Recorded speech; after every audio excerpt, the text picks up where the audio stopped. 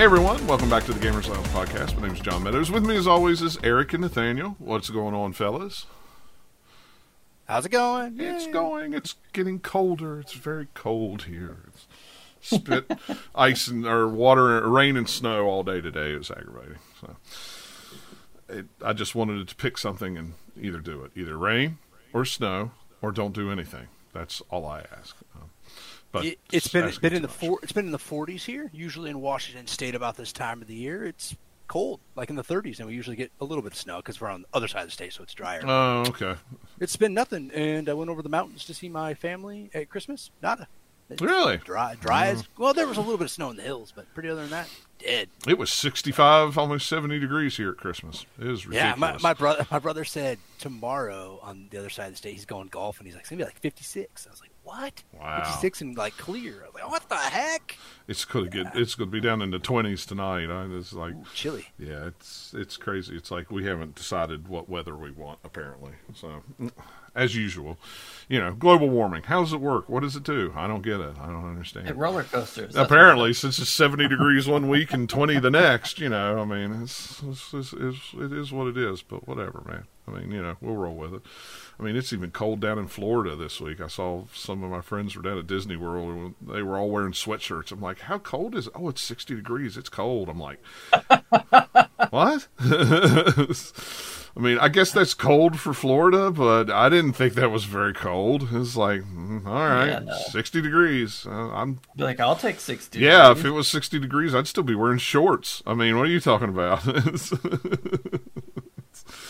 But yeah, but no, we're not. Like I say, we always start off with the weather on the 6th. But we're here to talk about games. But not on purpose. It just happens. No, not on purpose. It just happens. So now it's just kind of became a rolling thing. All right, I get it. Looking at the show notes, I can actually update things here. I haven't played a whole lot. I have played a few minutes of a couple games. I actually sold my Steam Deck. Finally, even though I wasn't in a hurry to sell it, but I put it up just to see if anybody finally bought it, and somebody finally bought it. I think it was last Saturday. It was last Saturday. Locally? Yeah, locally. So I just had to go meet them. But man, when you put a Steam Deck up, everybody wants to trade for it. Nobody wants to buy it. They're all like, "Oh, I've got this gaming laptop. Would you trade for that? Oh, I've got this desktop PC. Would you trade it for that?" No, no, I'm not.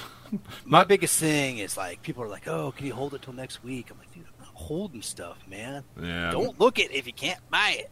Trade it for cash money. Yeah, nobody around here does that. They want to trade. My favorite is, "What's the lowest you'll take?" And I'll respond, "What's the highest you'll pay?" Yeah. Or sometimes I'll be like, "I'll knock off like $1." Yeah. What's the lowest you'll take? What does it say on the marketplace listing?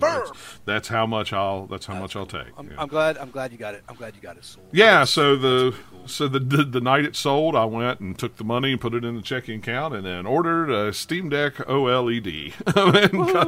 And what's funny is I ordered that on Saturday, so Christmas Eve was Sunday, and then Christmas was Monday. I had it here by Thursday. Which really kind of blows my mind that Steam, that Valve could get it sent that quickly. It was like, wow, I was expecting at least another week, especially with it holidays. must have had a warehouse close to you that they could just be like, send it right on. I guess I think it was Illinois that it came from. I think is what it was on the thing, which, I mean, Illinois is not too far away. 7 hours, something like that. I don't know where in Illinois. When it comes to shipping something to you, that's not too far away. It's not like going across the whole country. Right.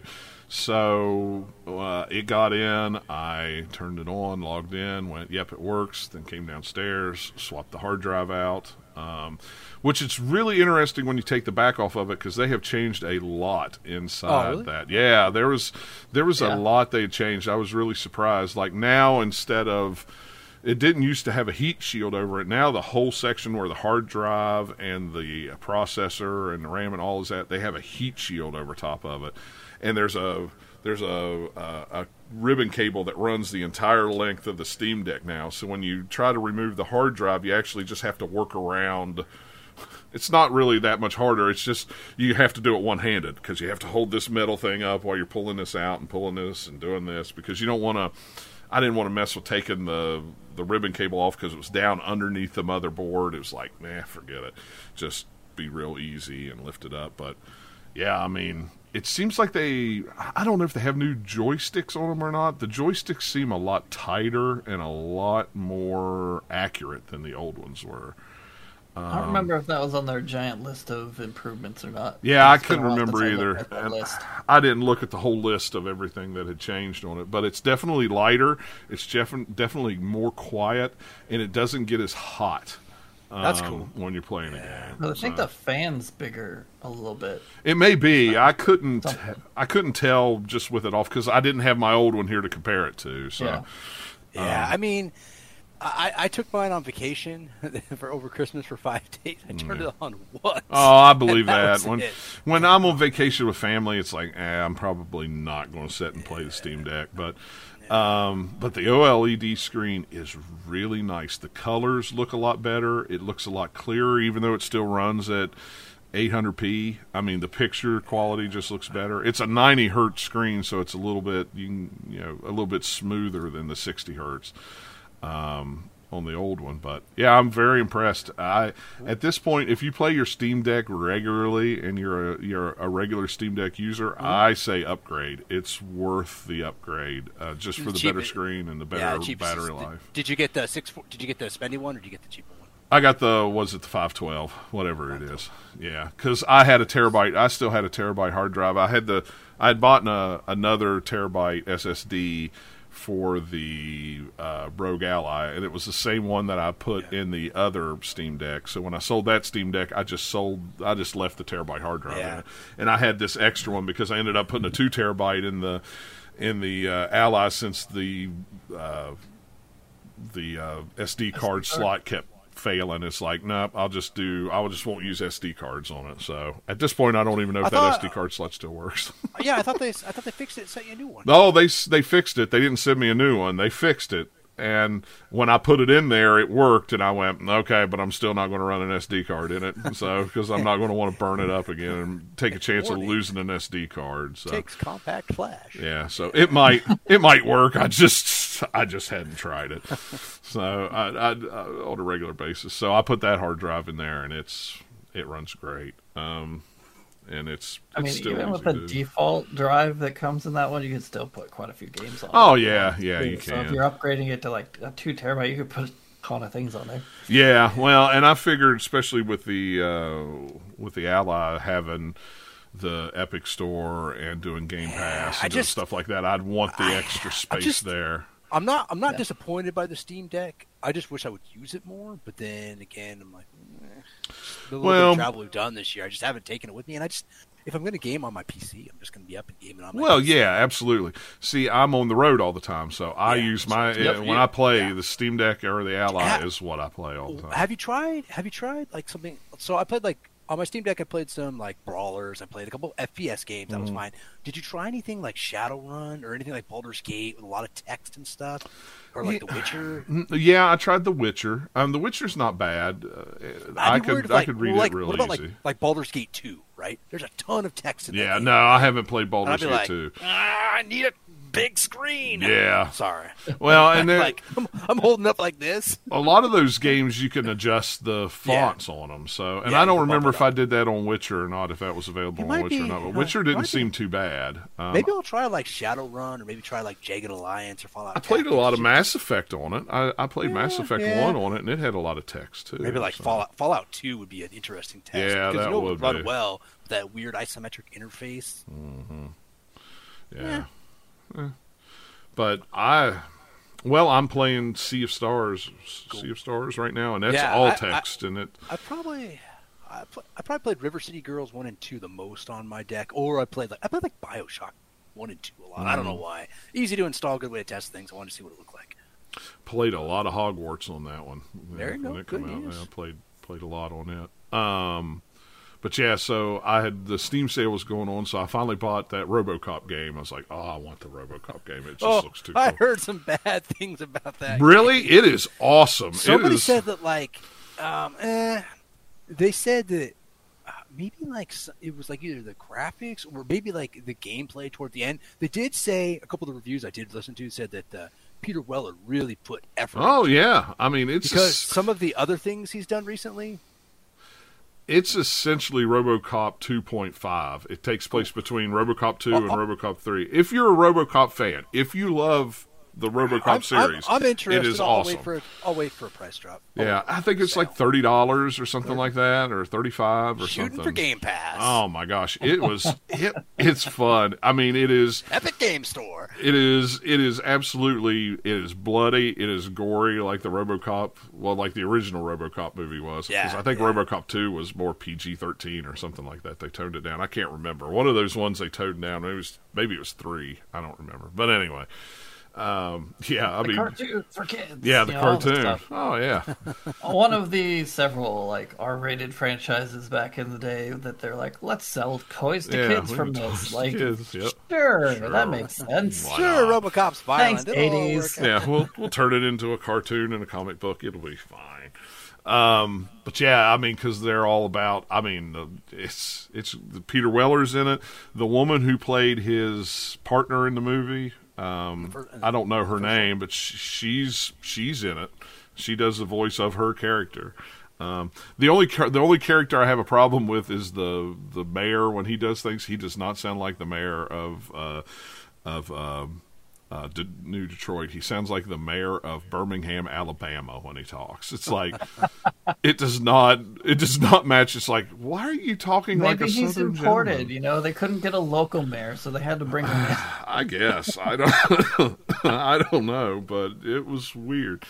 But I mean, I've just played the first level of it, and so far it was like, I love this game. I don't have time to play it right now, but I want to sit down and play it. I think it's like 5 or 6 hours, so it's like perfect. It's a perfect short game. But if you just like over the shoulder shooters where you're just walking around shooting dudes in the face and just watching their heads explode in the face. Yeah, I mean it's really, Did you really good. Have you watched that special on RoboCop? They came like a documentary about RoboCop. Have you watched that yet? No, I didn't know anything about this. It came recommended from a couple people.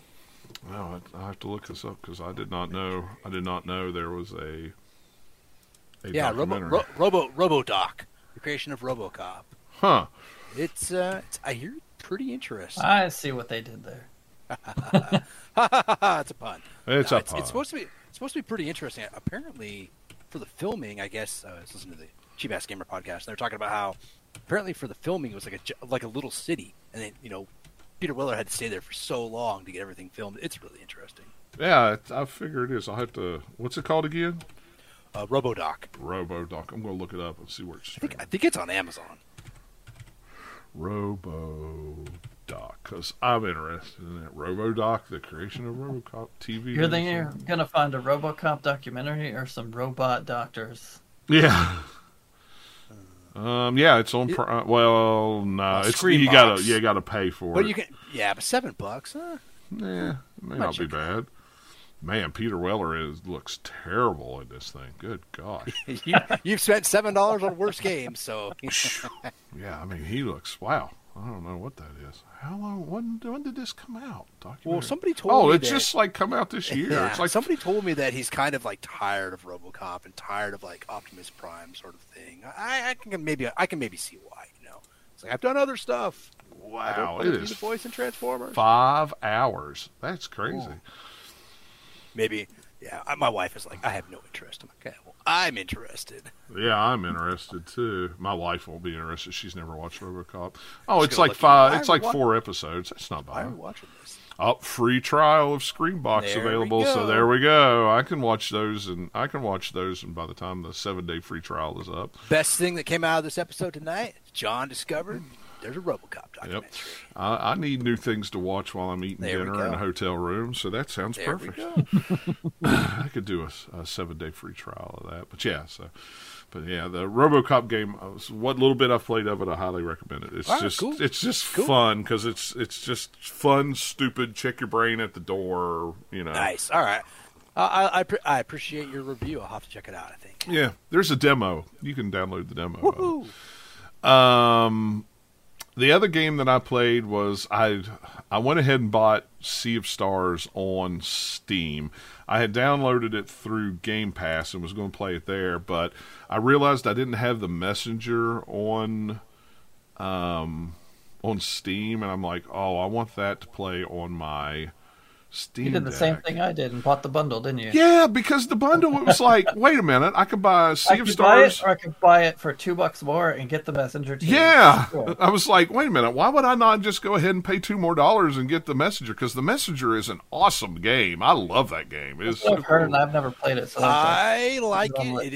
It is difficult. It is difficult, but I liked it. I bought the physical version on the Switch Is that the and one? everything. That's the one where you can switch between like a modern view and like a retro pixelated view, right? No, I think it's like 8 and 16-bit. Yeah, it's 8 and 16. Right? I think it's Yeah, that's what I'm thinking of. Yeah, and it's got all the crazy dodge mechanics, right? Yeah, I like it. I think I have it on Steam or Xbox, but I got stuck. At one point. I bought it when it came out on Switch. I bought it, and then the Special Reserve or somebody did a physical copy of it, and I bought it. And that's worth a lot of money. Apparently, yeah. So my Steam collection or my Switch collection on the retro thing tells me that my Steam or my Switch collection is worth a lot of money. So, but yeah, so I was like, okay, I'm going to buy it because I want to buy Messenger anyway. So why would I go buy Messenger on sale for $15 when I can spend $10 more and get the Sea of Stars too? I've only played about this much of the Sea of Stars, literally right through the beginning. It's pretty. What is it? Looks really cool. Does it remind you of like Chrono Trigger, like Secret of Mana? Because if it reminds you of those two things, it might be interesting. Well, Nathaniel, you've played it more than I have, haven't you? Probably. I couldn't compare it to those. I've played about 10 hours of Sea of Stars. Okay, yeah, you've played a whole lot more than me because I played like 45 minutes of it. So. I got the soft spot for stuff like so. Chrono Trigger. Have That's you? why I like Cosmic I was Star. going to say, did you ever play Chrono Trigger on the Super NES? Did you ever play that? Nope. If I get that vibe from it, just from what little bit of it I've played, but I don't know if it carries through or not. So somebody bought me that for a Steam gift for Christmas, so I'm pretty excited. Because for Chrono Trigger, I have it for DS. I'm like 70% of the way, but I've just never finished it because I'm like, it's okay. But I have the Super NES version. That's the only version I have. It's a good game. I do like the Chrono Trigger, but I think the PC port isn't that the one that's the mobile port. John, I think so. I think most of those games were just the mobile port off the phones. Yeah, thumbs down on those. I mean, it's playable, but I think there's some weird, funky stuff maybe with like the odd stuff. Well, if you've played 10 hours of it, Nathaniel, you must really like it. Then it must Sea of Stars must be pretty cool. Yeah, because I was seeing the Sea of Stars pop up on a lot of best of lists and stuff, and so I was like, I'll play the demo because they had a demo on it, and I played through part of the demo. I was like, all right, I'm gonna go ahead and buy it, and then I've just been bouncing between a couple games. So it's like when I want the more kind of easy, lighthearted pixel art game, I've been playing Sea of Stars. Cool. Yeah. With a little bit of it I played, it's like, yep, I'm going to really want to sink my teeth into this, and I don't remember how long it is. I don't know if it's a long game or. No idea. See. But yeah, go ahead. It is at least 10 hours plus long. All right, I'm gonna have to go look at my Steam money later. I think I got $40. But yeah, so it's very much very pretty pixel art, and Perfect. I'm not even sure what you'd call it, like a sort of a RPG, I guess, kind of. But you're playing through a story, and it's pretty linear, and you go through.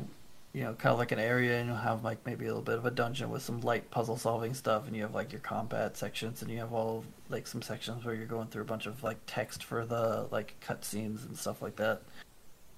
So there's like no voice acting or anything in it, so it's very much old school that way. Yeah. But it's a lot of fun. Like the combat, I think, is what sold me on it. Is it's got like the active button pushing things that you can do with it instead of just like it's all turn based, so you're not like waiting on a timer. But whenever you do like a special attack or normal attack, any kind of attack, you have some timing things that you can do, and also when you're being attacked, you can hit a button, kind of like time a block to take a little bit of the damage off that you take. So, for example, when you like do a normal attack, if you hit the button right as it's hitting them, you do a little bit of extra damage. And when you have like some certain special attacks, there's one that the girl character does that like slinging kind of like looks like a boomerang made out like a moon. It's like a little blue thing, and it bounces. And if you hit the button when it comes back, you can deflect it, and it keeps going to a bunch of different enemies. And it gets faster and faster. So the more that you bounce it, the little bit more damage that you do. And like pretty much every attack in the game has some sort of timing-based thing on there, so it makes you feel like you're engaged with it more than if you're just like, okay, choose this, wait for it to do it. Okay, now choose this, wait for it to do it. It's like keeping you actually doing stuff while the combat's going on, which is really fun.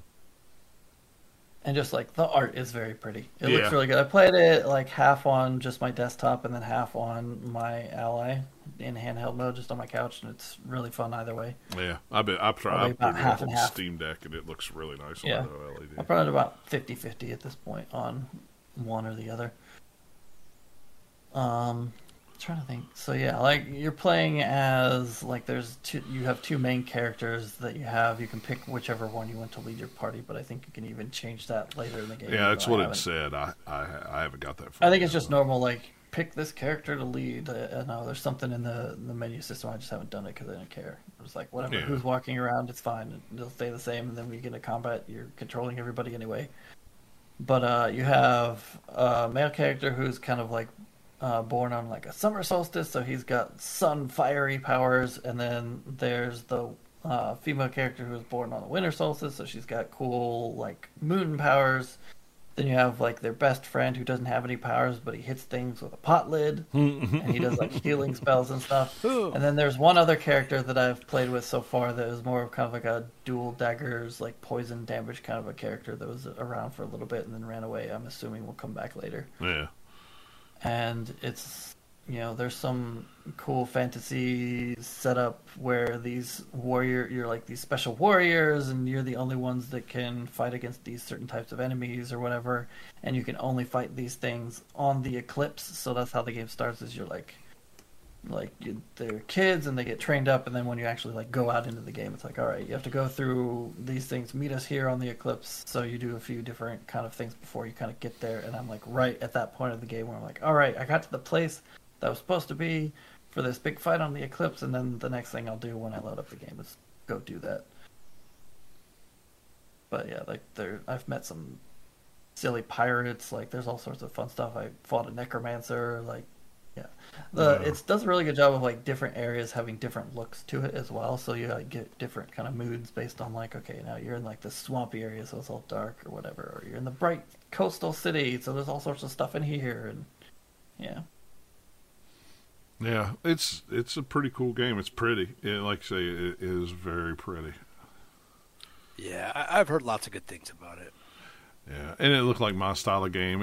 It's been on my radar since they first started talking about it. I mean, you can tell that it's good because I'm still playing it. Yeah. It's the kind of game I'll either hit or miss on, and I'll do it pretty quickly if it's a miss. So putting 10 hours in it for me is like, okay, yeah, I really like it. Yeah. Said it was about 28 hours to complete. If you wanted to be a completionist, it was like 40 or something, but 28's not bad for. Because like so far, I've missed very few like treasures. Most of them you can get pretty much right away.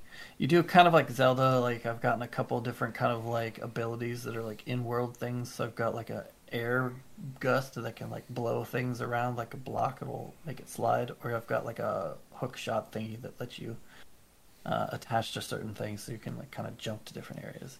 I'm assuming I'll probably get another one or two of those later, but like abilities. So it's like you can get to a couple different areas that you couldn't do before when you get those abilities, but most of them's kind of localized to where you get it. It's not really much in the way of backtracking to like, oh, this area that you were in 5 zones ago. I'm sure there's probably something you can go back to, but most of them have been like going through as you go and kind of hitting all the stuff. Yeah. It does some really fun things with kind of depth and kind of like fake 3D space, because it's still flat 2D art, but there's just different ways that like you're in different areas and you'll go like behind stuff or in front of stuff. There was a cool cave that I was in that had like crystals that you would pass behind because they're in the foreground, and it would like distort like it's like a real crystal or something, even though it's just pixel art. They put some sort of distortion on it so it looks like you're warping as you go behind it, which was really fun. So it's just got nice little just touches all throughout the game like that for like little details and things. Cool. So yeah, definitely plan on continuing to play that game. It's just a nice one to pick up and play for a while and then put it down. How long is it? I didn't look on how long to beat. What do you have you heard anything? Like, Yeah, it said 28 hours was the main really? story, and like That's pretty good. 40, That's 42 like red on air light 42 if you want to complete it. Yeah, I just said that a few minutes ago. Yeah, it's pretty linear so far. It doesn't really branch off, so it's like, okay, you go here now and do this thing, and you can have like within like maybe a dungeon, you can go back over here because you've got a key to unlock a door to get a treasure, but it's like really short. It's not like super crazy backpacking or anything like that. See, I like that. It's very much go here, do this thing. All right, you did it. Now we're going here to do this other thing. All right, go do that. Yeah. Stop off by the store and buy some new armor while you're there. Okay, that sounds like a plan. That sounds like please. a fun.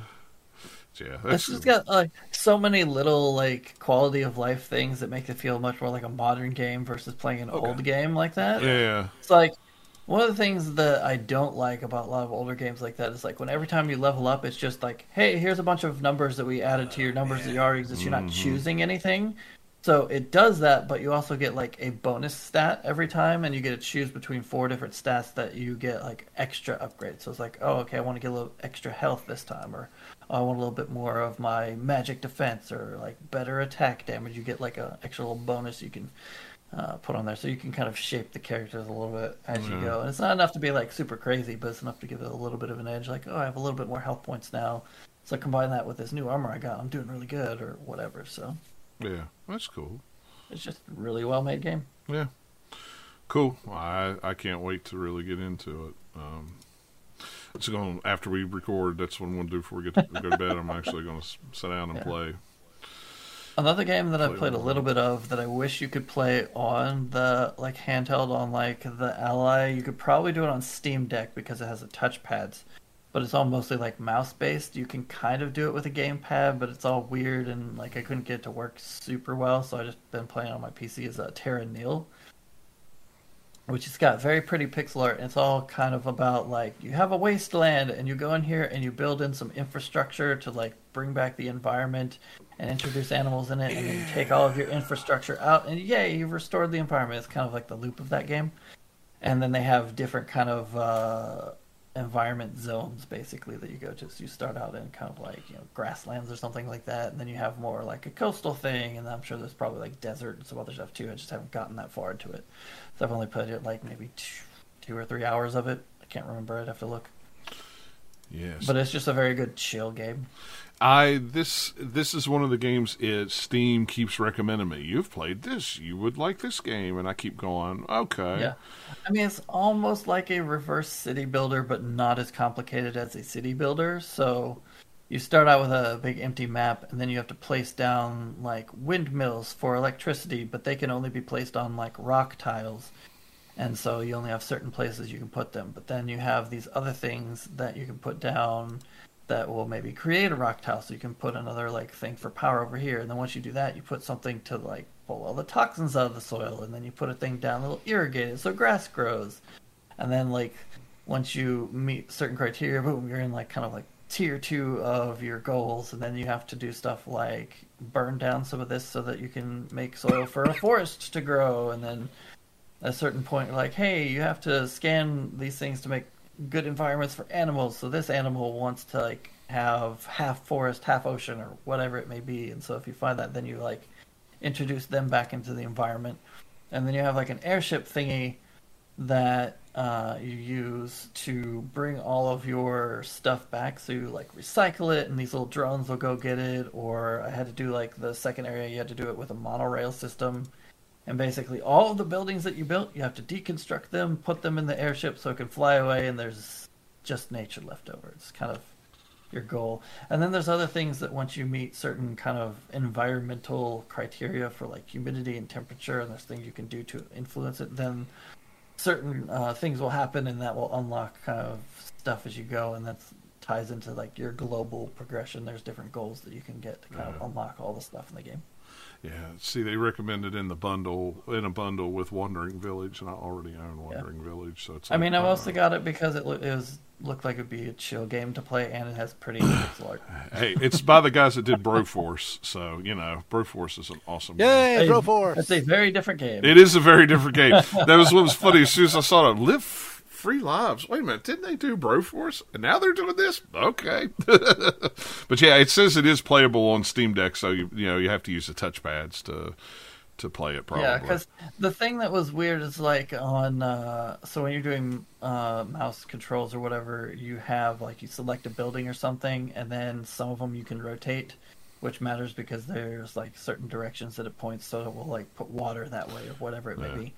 And there wasn't a way to I could figure it out doing it in handheld mode on my Ally of just like hitting all the buttons that it couldn't do it because it doesn't have direct controller support, but it still sort of works, so it's weird. I'm sure there's some way I could map it. I just got tired of fiddling in it, and I'm like, I'll just go play on my computer so I can use the mouse wheel to rotate. It's much easier.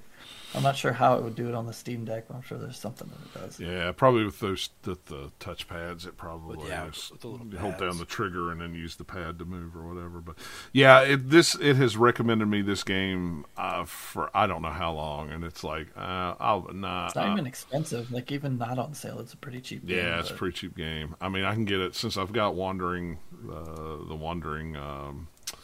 Village. I could get it for like $15 now. It's like, oh man, I might buy that.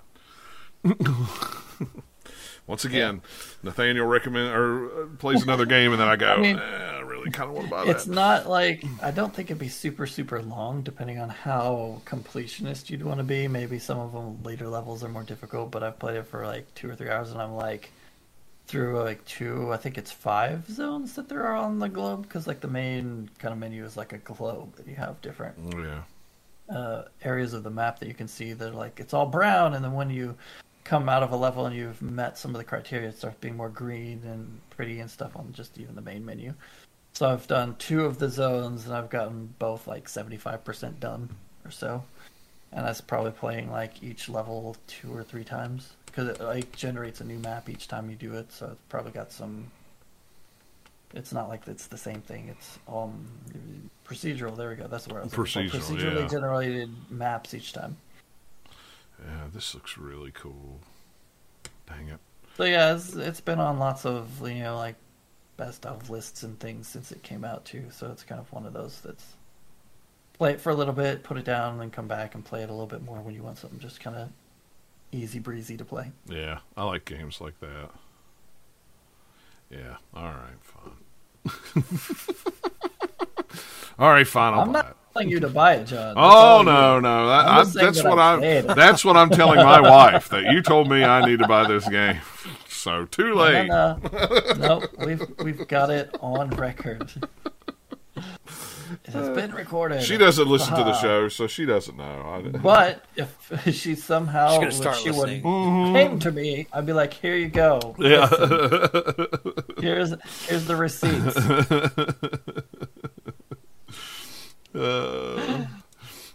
So I got a bunch of stuff on Steam still, but I've only gotten around to a few things. One of them is Lords of the Fallen, the new one from this year. And I've put, let's see, 32 hours into it at this point. It is awesome.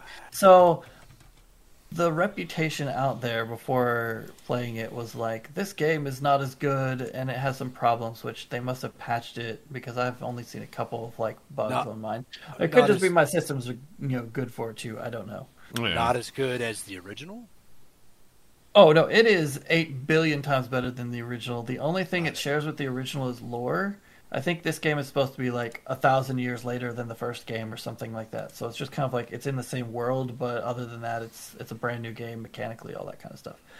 But like the word on the street is like Lies of P is the good Souls-like that came out this fall, and Lords of the Fallen is the it'd be like a B- or a C or something from some people. It seems like when it came out in October, I'm like, that's absolutely wrong. I knew you were going to say it was wrong. Lords of the Fallen. Based on what you said and what one of my friends said about P, where it's kind of like, well... So, like, Lies of P is not a bad game, but I would say that it's very more like paint-by-numbers version of the Souls-like game. And it's easy? Because that's what I like. Well, for me, it feels a little bit easy, but it's not like it's easy, but it's more just like, okay, here's all the things that we've listed out, bullet points of what should a Souls-like game have in it, and then let's paint by numbers it in, versus like being more creative with it and doing something new, which is what Lords of the Fallen does with it, even though it still has a lot of the like tropes as a rogue, but a lot of the like same kind of bullet points of like what a Souls-like should do. It's also doing some new things. Whereas like Lies of P is very much like, here's the Souls-like. We have a few like different things, elements from like a couple other kind of game types in there to make it a little bit like less Souls-likey on the fringes, but it's still very much a Souls-like type game. Both of them are very kind of linear type Souls-like games where like you're going through a level and then like there's some boss fights and stuff like that, and there's not much as far as, it's not like Elden Ring where it's a big open world. It's very different. It's very much like here you start here and you're going through kind of like the path of the game. But with Lies of P, it's very much just like very linear, and then you have like tiny little branches within a level that aren't even super interesting or very long. And so it just, again, it feels like very cookie cutter, paint by numbers. Like, it's still good. It's not terrible. But here's where Lords of the Fallen is better. The level design and the atmosphere both are 10 billion times better than Lies of P. And I think part of that is Lords of the Fallen's graphics are much better because they're more cutting edge and stuff, and they're putting in more actual literal atmosphere of this like fog and things, whereas Lies of P doesn't have quite as much of that. And so just like atmosphere wise, I would say Lords of the Fallen is a lot better. Lords of the Fallen is the absolute best job that any studio other than FromSoft has done in trying to get the vibe of a Dark Souls game. Because it very much has that vibe of just like that mysterious dark fantasy thing where you're going through, trying to figure out what's going on. You have sort of this big overall goal that you're trying to go for, and you have all these big bosses and things you run into, and it's all kind of like a bit creepy, and you're on edge a lot of the time, even if there's no enemies around, just because of the environments you're in. Whereas Lies of P doesn't quite get quite that far with it, as far as just like the vibe of it. It's still good. It's like, I just put, I think, the opposite of it. Like, Lies of P is a B, and Lords of the Fallen is an A game for me. Okay. So, like, Lords of the Fallen is really, really cool. So it's very much like, it's trying to be Dark Souls as far as, like, the base of what they had. So, like, the look of the armor, the look of the world, the look of just, like, you know, the environments and, like, the ruined castles and swamps and other things that you'll go through in that game. If you didn't know any better and looked at it, someone would be like, "Oh, is that a Dark Souls game?" It kind of has that look and feel to it, as far as just like what the armor design is like, how the inventory works, just like the different pieces of armor and stuff that you can get, and weapons and all that stuff. But it has a lot of different like things that it does to kind of do its own thing and improve on stuff. So one of the cool things that it does is with throwable items, where like in Dark Souls or any of those type of games, it's pretty much just like, hey, pick up or buy a bunch of fire bombs, and then you have 10 of them that you bought, and that's all you get. And then they're gone, and whatever. It's a very finite resource. Whereas in Lords of the Fallen, what they do is you have throwable items that are tied to basically a throwable mana bar. They call it ammo.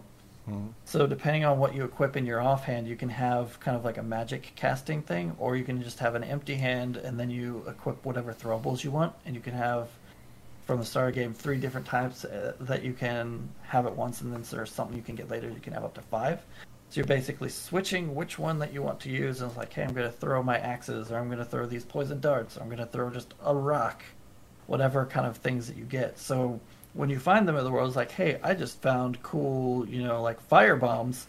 Now I have those permanently forever. And anytime that I use it, it has like an ammo cost. So like to throw it costs 3 of my little ammo bars. And once that's gone, then you can't throw anymore unless you either refill it with an ammo bag that you can find that's basically refills the ammo a little bit while you're running around. Or if you rest at your bonfires, which are like shrine things in this game, then that also refills your bar. It's the same as like, it's refilling your health, it's refilling your mana, it also refills ammo. It's really, really cool because it means like you can experiment with all these throwable items that you want that you keep picking up, and I've got like probably like 20 different items at this point, this deep in the game. I haven't even used them all because there's so many, and they're like really, really cool. So it's just fun. Otherwise, because like in other games like this, like, oh, I only have like 2 of these, why would I ever want to use these? They just sit in my inventory, never used, or I use them and they're gone, and like, oh well, I can't use them anymore. And there goes the fun. Yeah. And so, like, that, and also just, like, the different weapons and things that you get in armor sets and stats and stuff that are, like, close to the style of what a Dark Souls game would do. They have nailed kind of, like, the build diversity that you'd want in a Souls game like this, where it's like, okay, I can play it like this and have all this light armor and be really fast, or I can just be a tank and have all this big armor. I can just upgrade all of like my magic stats, so I could just like pew pew magic at things all the time. Or if I want to do like, you know, just different kinds of builds, you can do that in this game, which is really cool. You've got the other big difference, new thing that they have in this game is that you have your main kind of dimension world or whatever, and then you have the umbral world.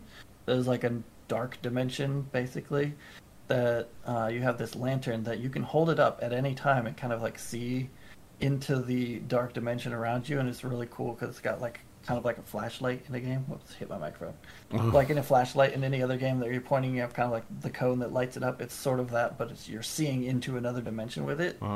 And so that's really cool. But then at any time, you can...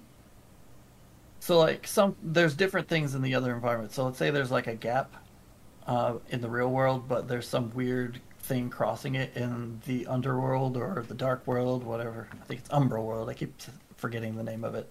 You can hold up your lantern while you're still in the main dimension, and you can walk over it. And as long as you don't get hit, then you can cross over that path. Or you can hold down a button and go teleport into the dark dimension, and so then you're there permanently. Or if you're holding your lantern up, something attacks you, it can drag you into that dark dimension. And the only way to get out is either rest at one of the shrines, or they have some other little special little things you can get that will like pop you back out. And so they have somewhat similar to Bloodborne. They have what they call wither health. So some enemies will just do it. If you're blocking, you'll take wither health. So it's like part of your health bar turns white. And as long as you don't get hit, then when you hit enemies, you get some of that back. But as soon as you get hit, anything that's white, instantly gone. Oh, wow. And so you can also get, weapons and things that'll do that to the other enemies as well. But whenever you go into the dark world, half of your health is wither health. So if you get hit right away, boom, you're at half health. And so with your lantern in the dark world, there's things that you can like hold it up and you can like suck things in, almost like a vacuum. So it like sucks in some of that and adds that white bar onto your health if you don't have full health. And then so that you can kind of use that to like get some little extra white health on there and try and hit enemies to build your health bar back up if you don't have any healing items on you at the time.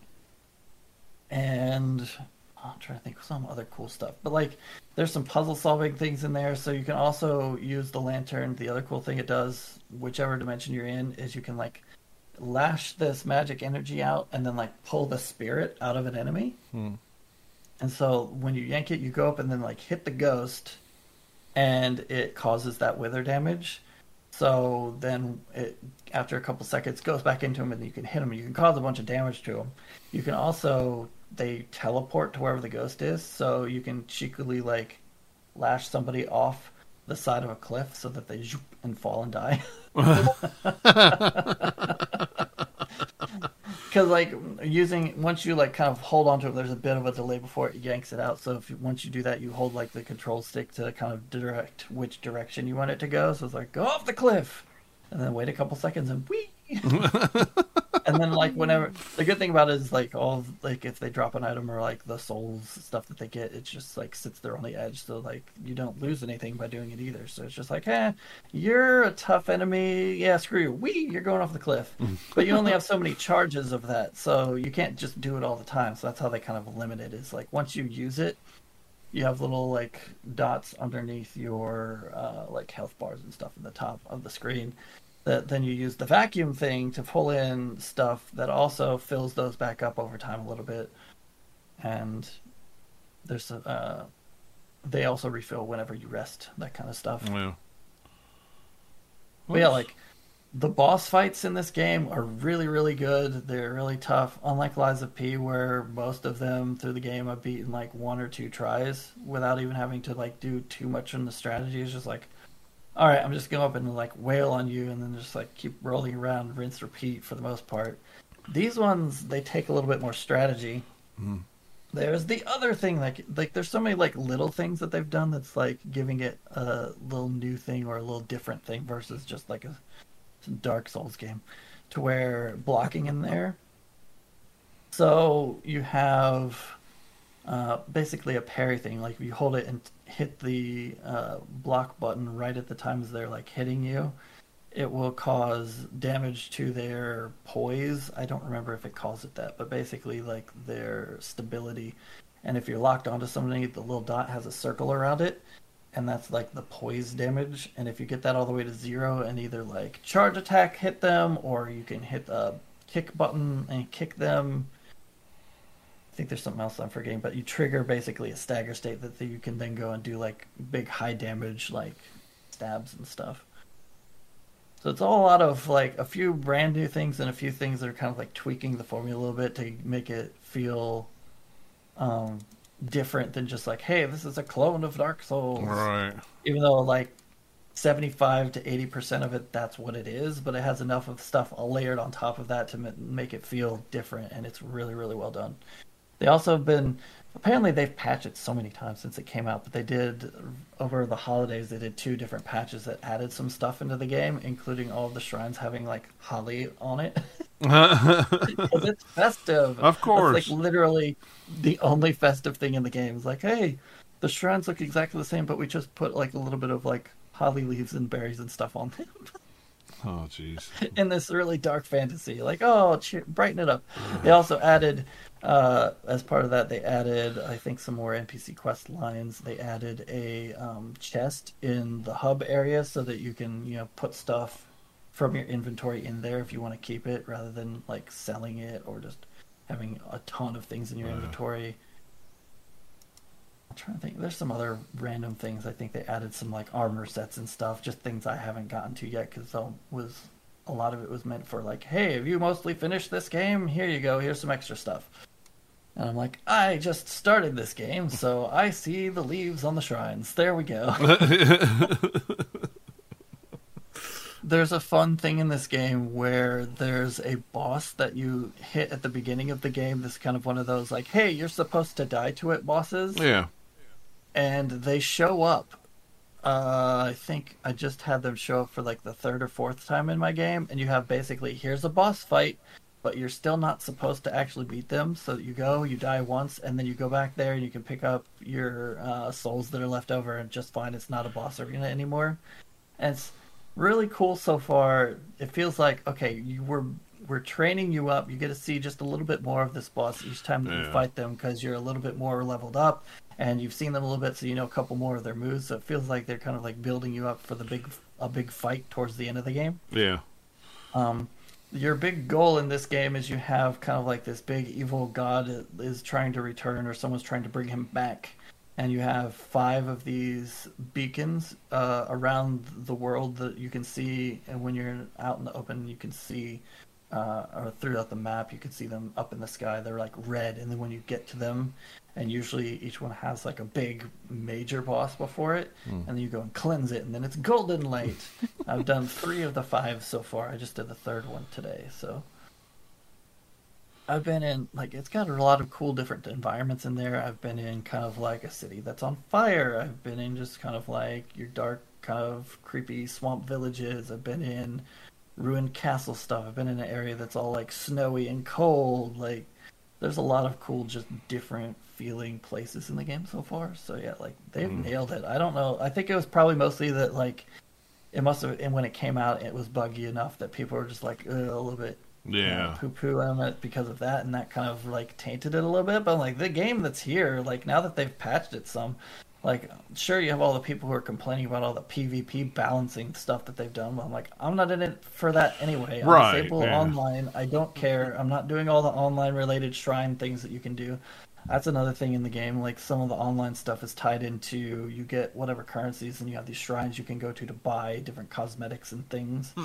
And a couple weapons and stuff like that from that, but it's online only stuff. So I'm like, you can look at them and see it. I'm like, okay, I've got enough stuff. I've got my giant pointy, almost like pyramid head hat, or pyramid, but it's like probably 3 or 4 foot tall, like Yeah. on top of my head. I have another one that I don't wear that's even bigger, that's more of like a giant cylinder on my head that has a bunch of spikes all over it that I got from a boss fight. And like, it looks cool. It's stupid though, and it's also blocking my view a lot. I'm gonna do the other one because it looks cooler, just because it's like a point instead of just a big old barrel on my head. Because the other one's like the size of like a large barrel on your head, and this one's just like a very tall thing, but you can't see your face, so it's just like a giant spike is my head, and I think it's funny. So I've ever since I got it, I have not taken it off. Like, there's other helmets, they look really cool. Put them on to see like, ooh, yeah, that's a cool skeleton face, or this is some other thing that's like cool, but I want my giant pointy spike for a head. It's so silly. I gotta keep it. Yeah, of course. That's cool. It sounds like a cool game. I've heard a lot about it, but I'm not much on the Souls game, so it was like one that I never really thought about. I mean, if Souls games are your cup of tea, like they are mine, definitely need to play this Lords of the Fallen. It is not like the original Lords of the Fallen that I got like a couple hours into and just like quit because it was so bad. Because like mechanically that game just didn't play very well, and it's just like it just wasn't it. This one though, like mechanically it plays very, very well. I'm like, it's great. Yeah. I'm having a blast with it. That's cool. Sweet. So that's all you played. Okay, cool. Yep, that's it. All right. So Eric, you finished up Baldur's Gate 3, I see. Yeah, it's a couple weeks ago. I was kind of surprised at the end. I thought we talked about this so much, but I thought it was actually going to be harder. But I was just like, I think I was getting very burnt out. So I was like just dragging and dragging. Finally, I was like, all right, screw it. Sit down one night, block out like 2 hours. Let's do this. Half an hour later, I was like, I'm done. That's it. That was it. That's the final fight. Yeah. Well, there's some stuff in there that like it's much harder depending on what kind of like build you have and what kind of party you're taking into it versus like you can have your party kitted out and go through the final kind of like crazy fight pretty well if you know what you're doing. Yeah. So I was well prepared. It was pretty good. And then I tinkered around with the epilogue and tinkered around with Gale's ending. Let's blow him up. Spoilers. No. But it was good. We still have our Evil playthrough, but we really haven't played very much of it recently because the other guy said he was getting kind of burnt out. So he actually was trying to get me to play Chivalry 2. He's telling me about that, and I'd never heard of it. I guess I own it on PlayStation Plus. Yeah, I know a lot of the kids. I know a lot of the kids like it, but I've never played. Yeah, apparently Chivalry it's like very much a PC first franchise or whatever. Yeah, it's very much. It seems like it's kind of an interesting like take on like a medieval game. Yeah, and with like different medieval weapons and stuff. And I was like, that's interesting. I was thinking it was an RTS game, but he's like, no, I'm playing this. So it's an FPS. I'm like, all right, maybe I'll try it out. Yeah. So another thing I've been doing recently has been playing some more D&D. Tried a campaign with some friends that they'd already started like a year ago, so I was like the odd man out. Yeah. Just kind of getting lumped in. It was fine. It was good. They're supposed to play again in like another month, but their regular team is full, so I won't play with them. I'll just play on the other little auxiliary campaign they have. But it's been good. I gotta say, it's been 2 times so far. It's been pretty good, and I might like it better than Gloomhaven. Sorry. I really like Gloomhaven a lot, but I just don't like my class in Gloomhaven. And everybody else has interesting classes, and I just don't like getting stuck with a ranger rogue. Anyway, yeah, D&D, I got a fighter, and then I have a cleric. So, interesting stuff. Not too hard to play. But that's it. That's cool. I might buy... I'm dumb.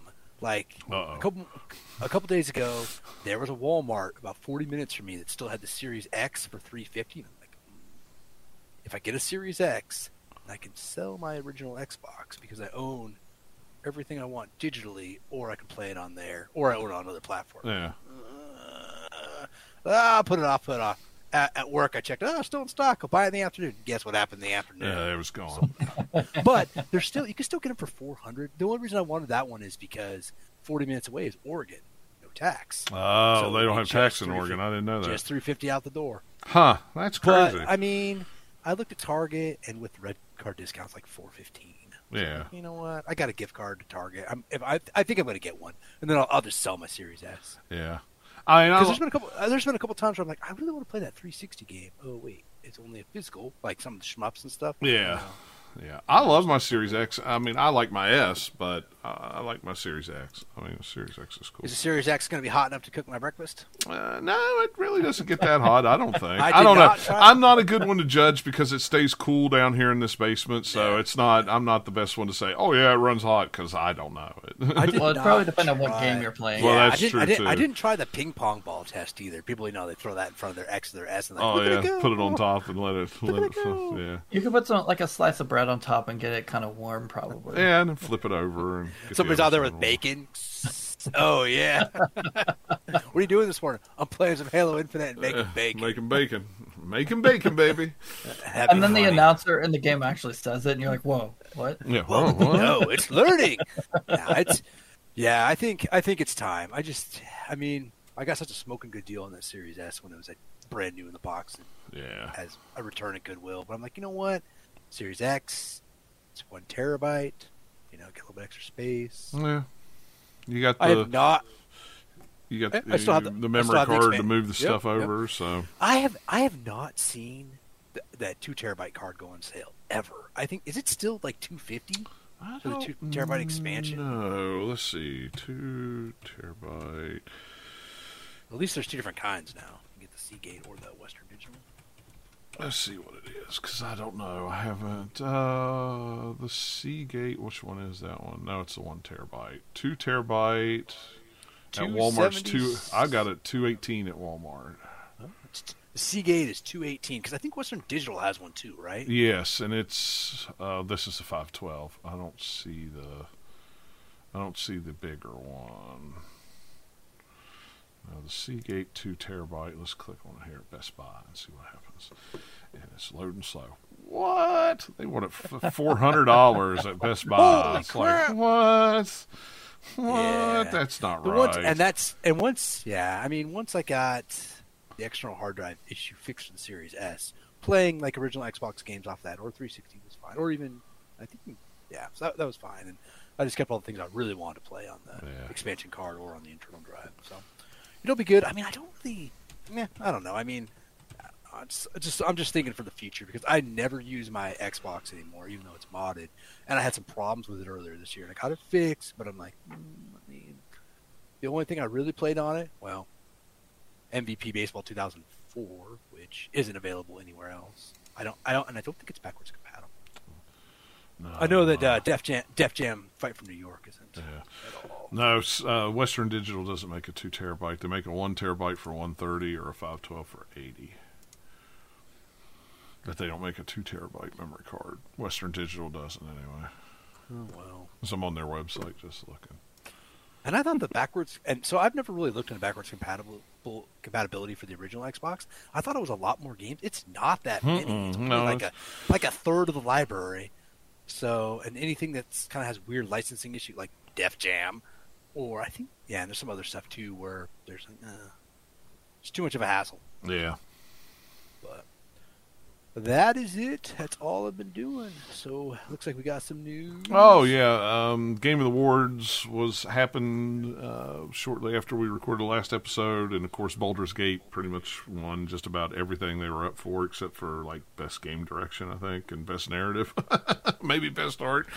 I know. I got one like 201 game direction, narrative, and art. So it had 3, and then Baldur's Gate 3 had 1, 2, 3, 4. 4 ones, 5 ones? 4 or 5, something like that. Yeah, I can't remember. Count the whole list, and I want to scroll. Fast right now. I'm trying to do the math. But I'll scroll, just not that fast. The one that I don't understand the most was best ongoing game. That one was Cyberpunk 2077. Like what? It's so dumb. It shouldn't have been nominated at all. But hey, whatever panel that they put together to does the nomination, that doesn't fit the category. That's not what that means. I think they need to. So I watched the whole quote unquote Game Awards, and that was half of it. To me, it was a lot less awards, more just this year. It seemed like it was more than any other year of just. Oh yeah, you're not the only one who thought that. Yeah, I mean, there was just so many new games, and I mean, I'm fine with that. But then it would be like, so and so, Baldur's Gate would win, or Alan Wake would win. They'd get up on stage, they'd give them 30 seconds to say something, and then they'd start to play them off and move them off the stage, and then they would invite so and so to come on the stage, and they would stand there and talk about some game coming out for like 15 minutes. It was like, yeah, like. If you're gonna do all that, where you're gonna force people off the stage, if they even gonna go there anyway, because like best indie game and some other ones that are big categories that should have been up on stage to let people accept an award, they didn't even do that. It was just like Jeff Keighley on the side saying, "Oh," and then they spent freaking like what felt like 10 years on stage with Kojima, who should not have been there, but because he loves Kojima so much, we'll put him on stage, and then like he'll talk for a while. Then we'll bring out some other people. Then we have some other celebrity stuff. At least a couple of them kind of made sense because they're in whatever game they were talking about. But then other ones are just like, why are you even here? Yeah, like, that's a big old nonsense mess. Like.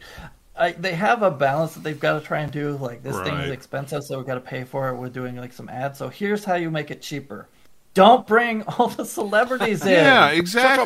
Because you're paying them. I know you are. They're not just coming, for, hey, this is cool. I'm going to go to the Game Awards. Like, whatever. Well, like, no, none of them were doing that. My thing is... Matthew McConaughey was probably not cheap. Yeah. Even though he actually was in a game. Yeah. So that was, like, not as bad as some of the other ones. Well, my thing is, do an award show or do a reveal show. Don't do a reveal show in an award show, because that's what it was this time. It was a reveal show and a reward show. Though. Well, but so they have that to bring people in, and I like that. But you got to do. They just got the balance off this time. Like last couple of years were a lot better at it. This one was just more like, hey, the awards.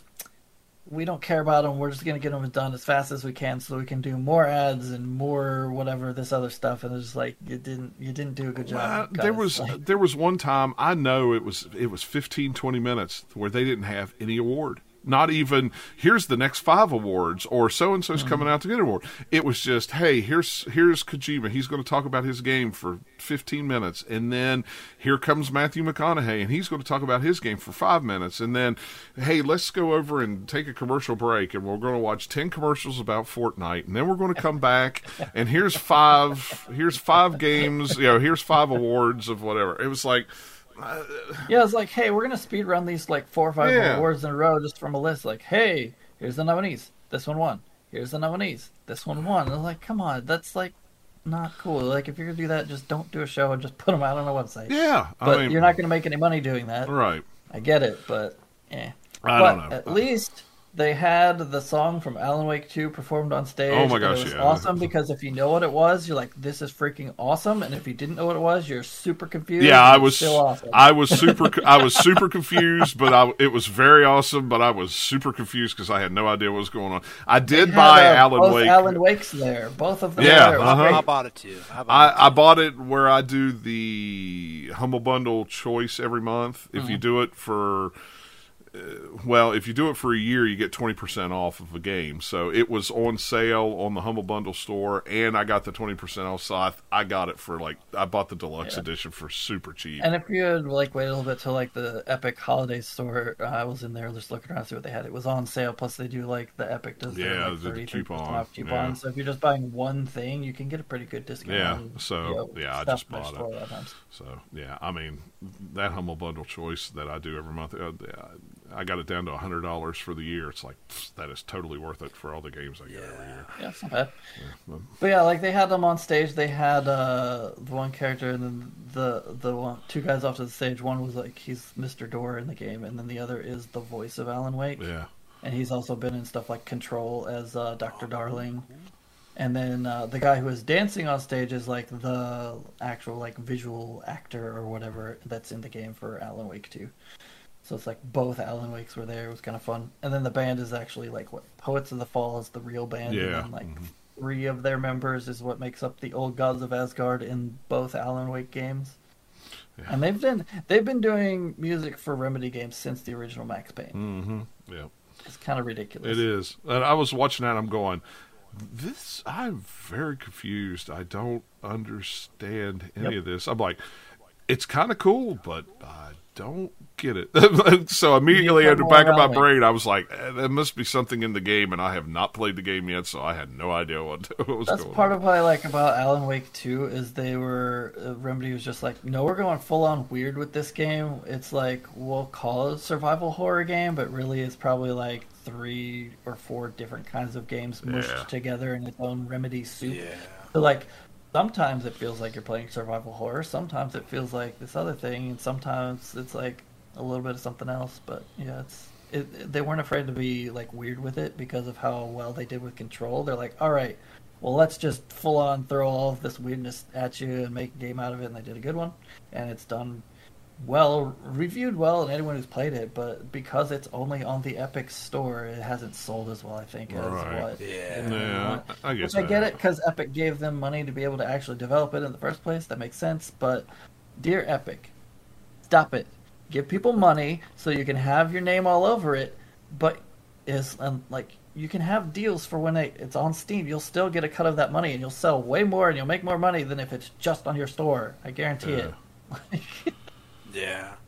It'll come there eventually, but it'll probably be at least a year, if not, and maybe it won't. But like other games have come out after a long time, but it's just like you shoot yourselves in the foot doing it that way sometimes more than anything because Steam is so big. Yeah. Just put it both places. It's not hard. It's not hard. Who cares? I mean, whatever. Whatever. Any big game reveals that caught your eyes? The Sega ones were mine. When I saw the 2D Shinobi, I'm like, this is what I've been asking for years. I want 2D Shinobi. Daggone it. Let's play it. Yeah. There were a couple I know that I thought looked good, but I'm trying to remember. I don't remember what they were off the top of my head. They were just like cool trailers. Blade I'll was. keep an eye on that. Blade was a big surprise. Yeah, that was a big surprise. I am super excited for that because it's Arcane Leon who did like Dishonored and stuff. So I'm like, yes, please. Like you doing a Blade game? I want to see what that looks like. I think that'll be cool. I think it will be too. And what was that game that No Man's Sky developers, Light No Fire or whatever? The one where he was out there doing stupid promises again. Yeah. Like, okay, so you're announcing it and it looks really cool. So I'll wait for about 5 years for you to put it out and then fix it, and then it'll maybe be good, kind of like No Man's Sky was. Maybe that's what this will be. Maybe, yeah. It looked cool, though. It's like, all right. It does look cool, like, sure. I mean, their version of, whatever, survival and other things. It's like No Man's Sky, but fantasy, I guess. I don't know. Yeah. There's probably some other stuff to it, but I don't know if they've said when that would even be targeting to come out. There's nothing that I've seen any date or anything. Not even a guess of when it'll come out. So who knows? But I'm sure it'll probably be fun. Whether it's fun when it launches or not, I don't know. But like No Man's Sky, they've updated that thing like a bajillion times at this point, and that game's very, very different than when it launched. So even if it's good when it launches, I'm sure they'll keep updating it too, because that is. As long as they don't tank the studio by just releasing a bomb, they'll probably do the same thing they did for No Man's Sky. Oh, somebody will pitch some money in there, whether it's Microsoft or Epic or somebody will. Sure. Or maybe No Man's Sky money will let them keep doing it. Well, that could be too. Yeah. Hey, guess what? Starfield came out and people got disappointed with it, so No Man's Sky got a lot more players for a while. No, that's true. You're not wrong. This one I totally missed. I did not realize that Naughty Dog announced that The Last of Us Online had been canceled. I don't know. Yeah, because like way earlier in the year, there was some stuff about how Bungie looked at it and was not happy with it or whatever. After all of this whole stuff with Sony doing all the we have 8,000 live services that we want to do. And so then there was some stuff about like there were some layoffs, and then now we know kind of why. Because there's like basically there's no way we can do this without completely just going to live service, and then we couldn't do single player anymore. So screw that. We're going to do our single player stuff. Is basically kind of what they said. Yeah, well, and they should. That's what Naughty Dog does best, and I want. Yeah, not that I know there was a lot of people who wanted that. I mean, it started off as like we're using the factions multiplayer from the first Last of Us as a base, and then doing some other stuff with like narrative and other things with it. And what little we know about it sounds like it could have been really, really cool. It's just kind of like, well, it kind of was a little bit too big of a scope, I think, than what they realized when they started on it, and it was just going to be way too expensive. Yeah. I liked the multiplayer game from the first one. I played a lot of that. I thought it was really good, really interesting, very team based. So I was interested in this, and I'm like, oh, all right, great, joy. Yeah, I was waiting to see what was going to happen for when it came out, just to see kind of like, okay, well, what does a Naughty Dog like multiplayer only game look like?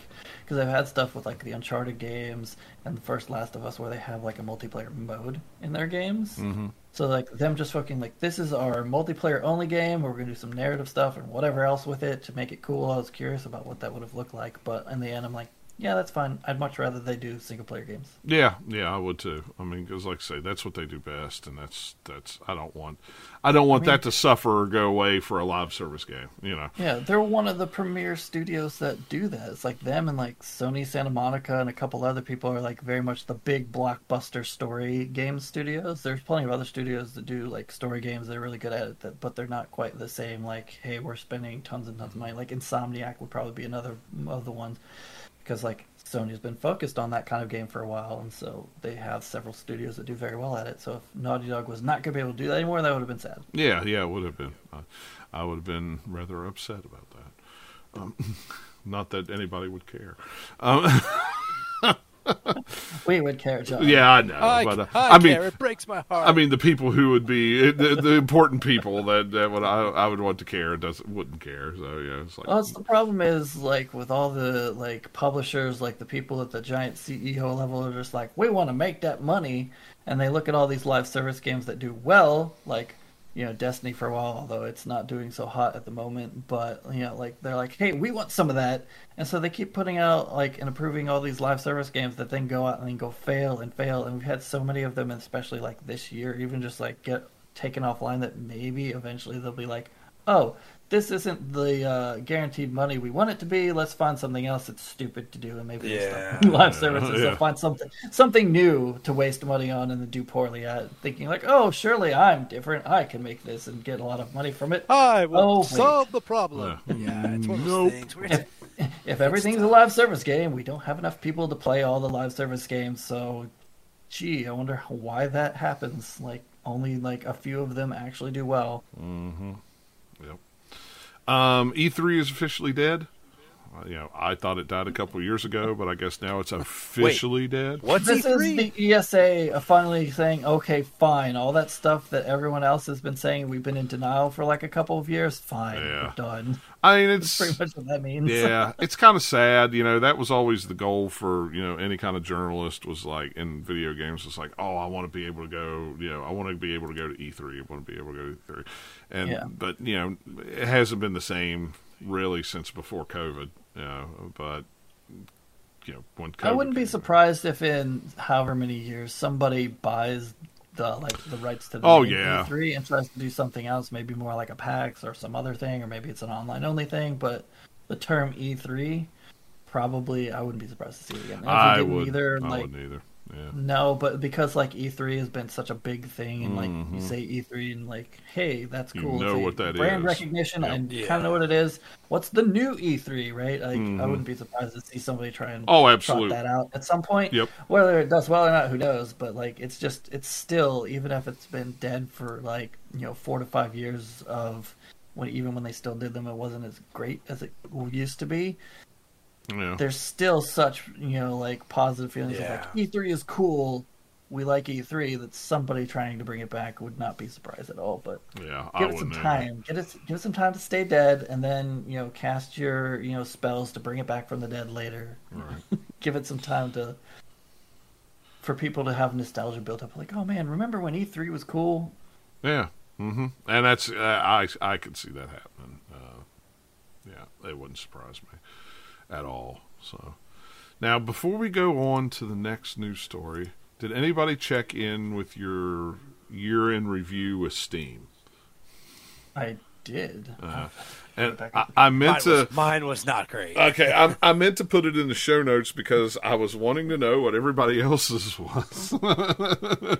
I played a lot of Baldur's Gate 3. That's about it. That and like a few other games. Most of Baldur's Gate 3. I'll put mine in the show notes, the actual link to mine, so you can see it. But Oh man, it's not like right on the top of the store. No, you have to click.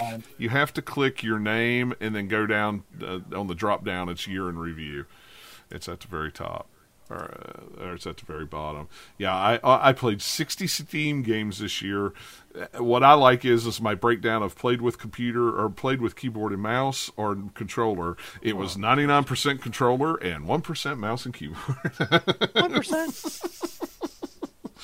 But it was the how do you compare with everybody in Steam is crazy. I played 60 games. The average was 4.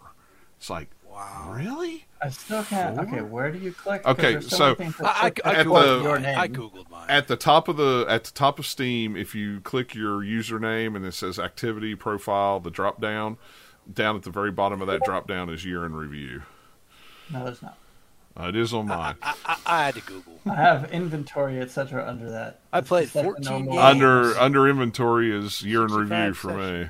So if you not click on mine, so apparently not. Click on that link. If you click on the link that I put in the show notes, you'll probably take yours. 91% of my playtime, Baldur's Gate 3. Mine was Tabletop Simulator.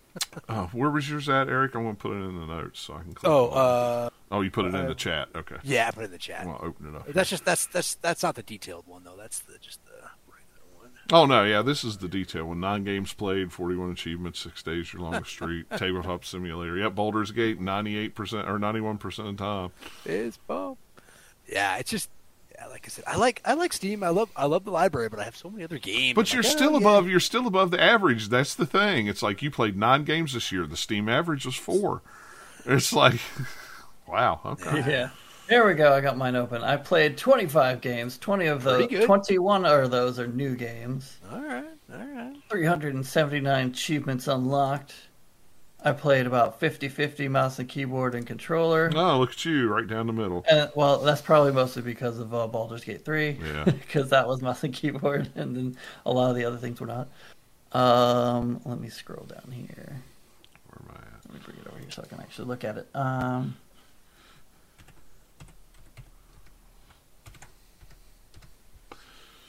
Numbers. Is there an easy, top 5 thing of games played? They make this design so big, so you have to scroll. Yeah, that was the thing. I'm like, ugh. There's a list. I get it because it's like the same type of thing for any of these year in review things that you get on any platform, So it was Baldur's Gate 3 was 33% of my total playtime. And then the next one was Witcher 3 Wild Hunt. That was 19% of my playtime. Because in January, February, I played it, the whole game and both expansions again because it had the ray tracing update. Yeah. Last about a year ago. And then I had we had Littlewood because I played a lot of that in March and April apparently. Kingdom Come Deliverance, I played some of that, and then Star Wars Jedi Survivor was the number 5 on Steam. Yeah, my number 1 was Hogwarts Legacy, then Jedi Survivor, then Baldur's Gate, Dredge, Midnight Suns. Those were mine. Yeah. And I got a little Steam Deck thing because I played on the Steam Deck all the time. Special achievement. Yeah. And a lot of the reason I played 60 some games, 60, I gotta go all the way to the top. Yeah, 60 games played was because I got a Steam Deck, so I was just trying everything on the Steam Deck. See how it runs. Even if you boot it up for a minute, it still counts. Oh, yeah. Because, there's things on there like Batman Arkham Origins and Grounded and Outer Worlds and Halo and, stuff like that I just played, maybe 5 minutes of just to go, wow, that runs really cool on Steam Deck. It looks like great. Yeah. But I thought it was just very interesting to see how you guys stacked up because I was just like, wow, the average games played on Steam is 4, and it's like, really? That seems really low to me. Yeah. Well, you know why is you have all those people who are just playing Counter-Strike or just playing exactly. So if that's bringing the average because they literally only play 1. And then there's a few people who just don't play, games super often, so they're only playing a few things here or there. Yeah. Yeah, it's wild. But I thought that was interesting, so I put mine and Eric's in the show notes there. So yeah, if anybody wanted to go to the site in the show notes and look at it, you could. All right, Nathaniel, you're going to have to talk about the day before debacle because I forgot to watch the video. I wanted to watch the video and I forgot to go back and watch it. I just know that it was. I know that it was. This video is brought to you by Rouge and their new. I don't need the video to play. The day before is pretty much just a scam game. Yeah, that seems when you to boil be. it down to like the thing. So they had like a reveal trailer or whatever that looked a lot like The Division. Mm-hmm. And it was all like mostly like CG, and then like people were like, "Oh, this looks cool," and then when they dive into it a little bit more, their stuff were like, "Oh, this is almost shot for shot like a trailer for The Division or something." I think it was Division. Yeah, it looks a and lot then, like Division. Just even in that trailer, and then like they're all like stringing people along for a while, like, "Oh, hey, we're going to reveal some gameplay." Oh, wait, never mind. And then they had like trademark thing where like they couldn't use the day before. For some reason, there was somebody, I forget what it was, but somebody else had like the name registered for something else, and so they hadn't even checked if they could use that name. Eventually, it went through the court system and were able to use the name the day before. And they're all promising this thing that's like, hey, it's an open world MMO survival game, kind of like DayZ, The Division, other stuff like that. All like the biggest, best, coolest thing ever. And they finally, eventually, like showed some gameplay. But it was also kind of very just like, no, there's something off about this. So eventually they finally are like putting out a game. It came out in early access. 4 days later, the studio was closed. Yeah. And the game is listed. And there's some other stuff in there, like details of like the game really wasn't what they were trying to make money on. They were using some of the promotion for the game to show this other app that they were doing that was kind of like an alternative to something like Microsoft Teams or Slack or something like that, their version of that. And then that went away at some point, and they tried to scrub it from the internet. They tried doing stuff like trying to take like the trailer off of their YouTube so people couldn't see it. But everyone was like, it's the internet. We know what it is. It's like the game itself, when it finally came out, there's so many funny clips of people trying to play it of like so many of these weird, goofy bugs, like these NPCs that are both like broken and like their heads flying around all these weird places because the animation's off, but it's also like kaiju size, so it's like a Godzilla like random person up here doing weird stuff and freaking out, and then like people were having trouble getting in the server, so there's all the normal issues of like a launch of a game kind of like this. And then it's like you get in here and it's not a very big map. There's only like maybe 4 or 5 zombies on it, if that. And there's all this like weird stuff of like if you get killed, you don't have like any of the like stuff on you, so it's kind of like those games where you have to go back and try and get your stuff. Yeah. But you don't have anything when you start over to even gear up a little bit, so you're basically just running around without weapons at that point. And there's like all sorts of stupid stuff that's just like, this is a terribly made game. Oh, Lord. And like there's all sorts of other stuff in there about how they have all these like assets that are basically just pulled from elsewhere. Even maybe the map itself seems like some people think it might have been just bought from a store somewhere, like I think it was done in Unreal. I don't remember. Yeah. I have to look. And it's like all sorts of just like the props and things everywhere. Just like they didn't put very much effort into this at all as far as like what making a real game means. It was more like, let's try and make some money. And like everyone's just looking at it and be like, no, guys, come on. Like we see what you're doing here. You're not going to fool us. And it's just like, the Skill Up did a video on it because he does a weekly news show on his channel, and so like anytime something about the day before it came out, he's been like talking about it for the year and a half, whatever that we've known about this thing. Yeah, and he thinks it's hilarious and has been calling it a scam for a long time. So like he did like a whole, when this thing happened, instead of putting it in his normal show, he did a full like recap of the entire thing as like a 20 maybe 30-minute video of like, here's from start to end, all the stupidness that was the day before. Here you go, all in one place. You don't have to go find it anywhere else. And it's kind of just like you're actively trying to do the worst, stupidest thing possible and just be like the dumbest people ever is what it feels like. Yeah. Because some of like all the stupid things that they had to do. It's like you had to try to do that. No one's that stupid, right? Yeah, So yeah, it's look it up if you're unfamiliar with it. Like just read up some of the stuff, or look up the video by Skill Up called "The Day Before," a scam to remember. yeah, it's It in was our one show of the bigger notes. So. ongoing stories of this year. And it's I'd heard a little bit about it, but I hadn't really been following it. So, I mean, even if you don't know any of the details that led up to it, the fact that a game came out in early access and then was delisted after 4 days and the studio shuttered is like crazy enough by itself. yeah, it is. That's crazy. Yeah, that whole thing. I'd heard him talking about it on another podcast, and it sounded. Yeah, somebody was just trying to rip some people off or something. I don't even know if that's the thing. I don't know what they were trying to do. Well, they were looking at like, hey, things like DayZ or that style of game, we could make some money on it. So let's just like put something together as like poorly as we can and put it out there and see if we can make money off it. Sort of seems like one surface level, but there's so many weird layers to that onion. Yeah, that's just like Yeah, and like the fun thing is like DayZ, and then there's another one I forget what it was. It's a popular kind of like survival zombie whatever game like this. They put a sale, their games on sale, and called it the day after sale. The day after the day before kind of got delisted, and they're just kind of tongue in cheek being like, hey, you know what we're talking about. Wah, wah. So just the whole thing is ridiculous. It's insane.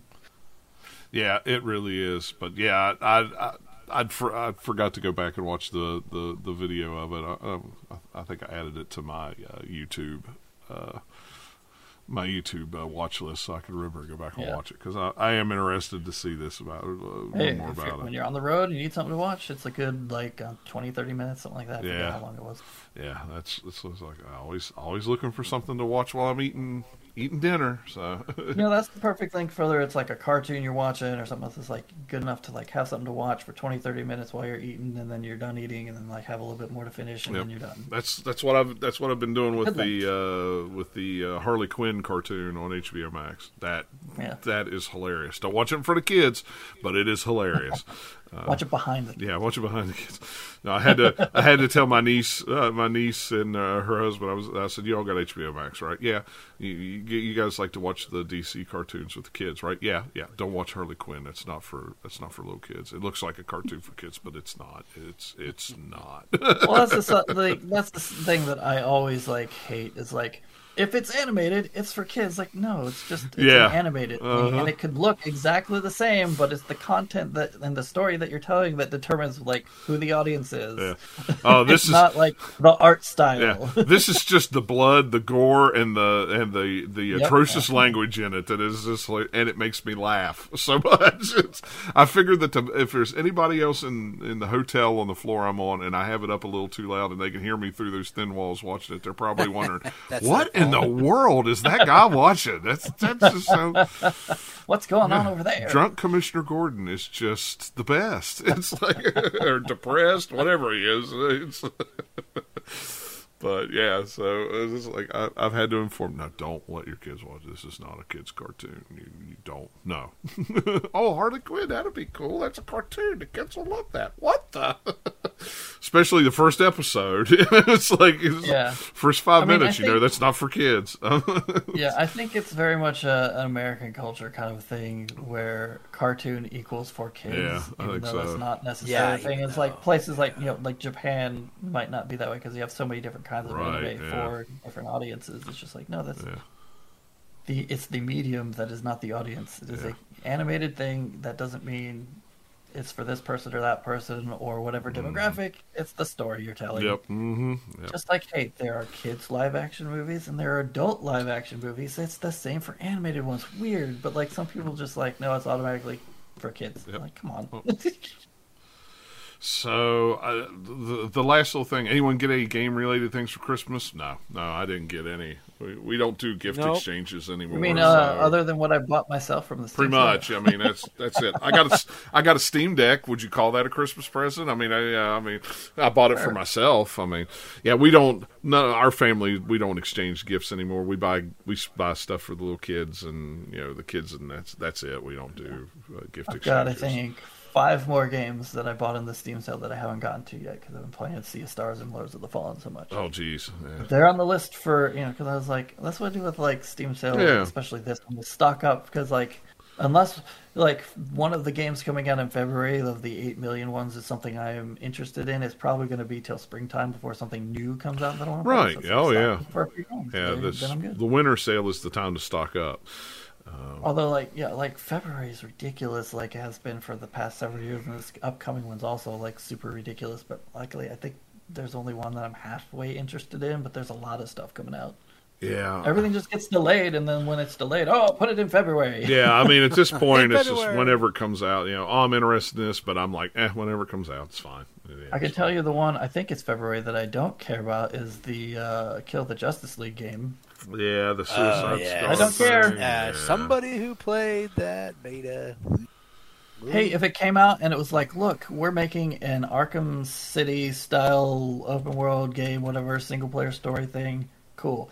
But I the way they're doing it is just like, that's not what makes those characters cool. You got a generic loot system on it, and you're just trying to make a bunch of money from battle passes and whatnot in a single player type game. It's like, no, stop it. Yeah, just looking here. Prince Persia, they got it down as February. That one I do want to play. I do too. The new Like a Dragon is in February. What else here? The Brothers, Two Sons remake. Final Fantasy VII Rebirth. Oh, that's cool. That was a good. That's a good one. The original one, right? Two Brothers, whatever. Mm-hmm.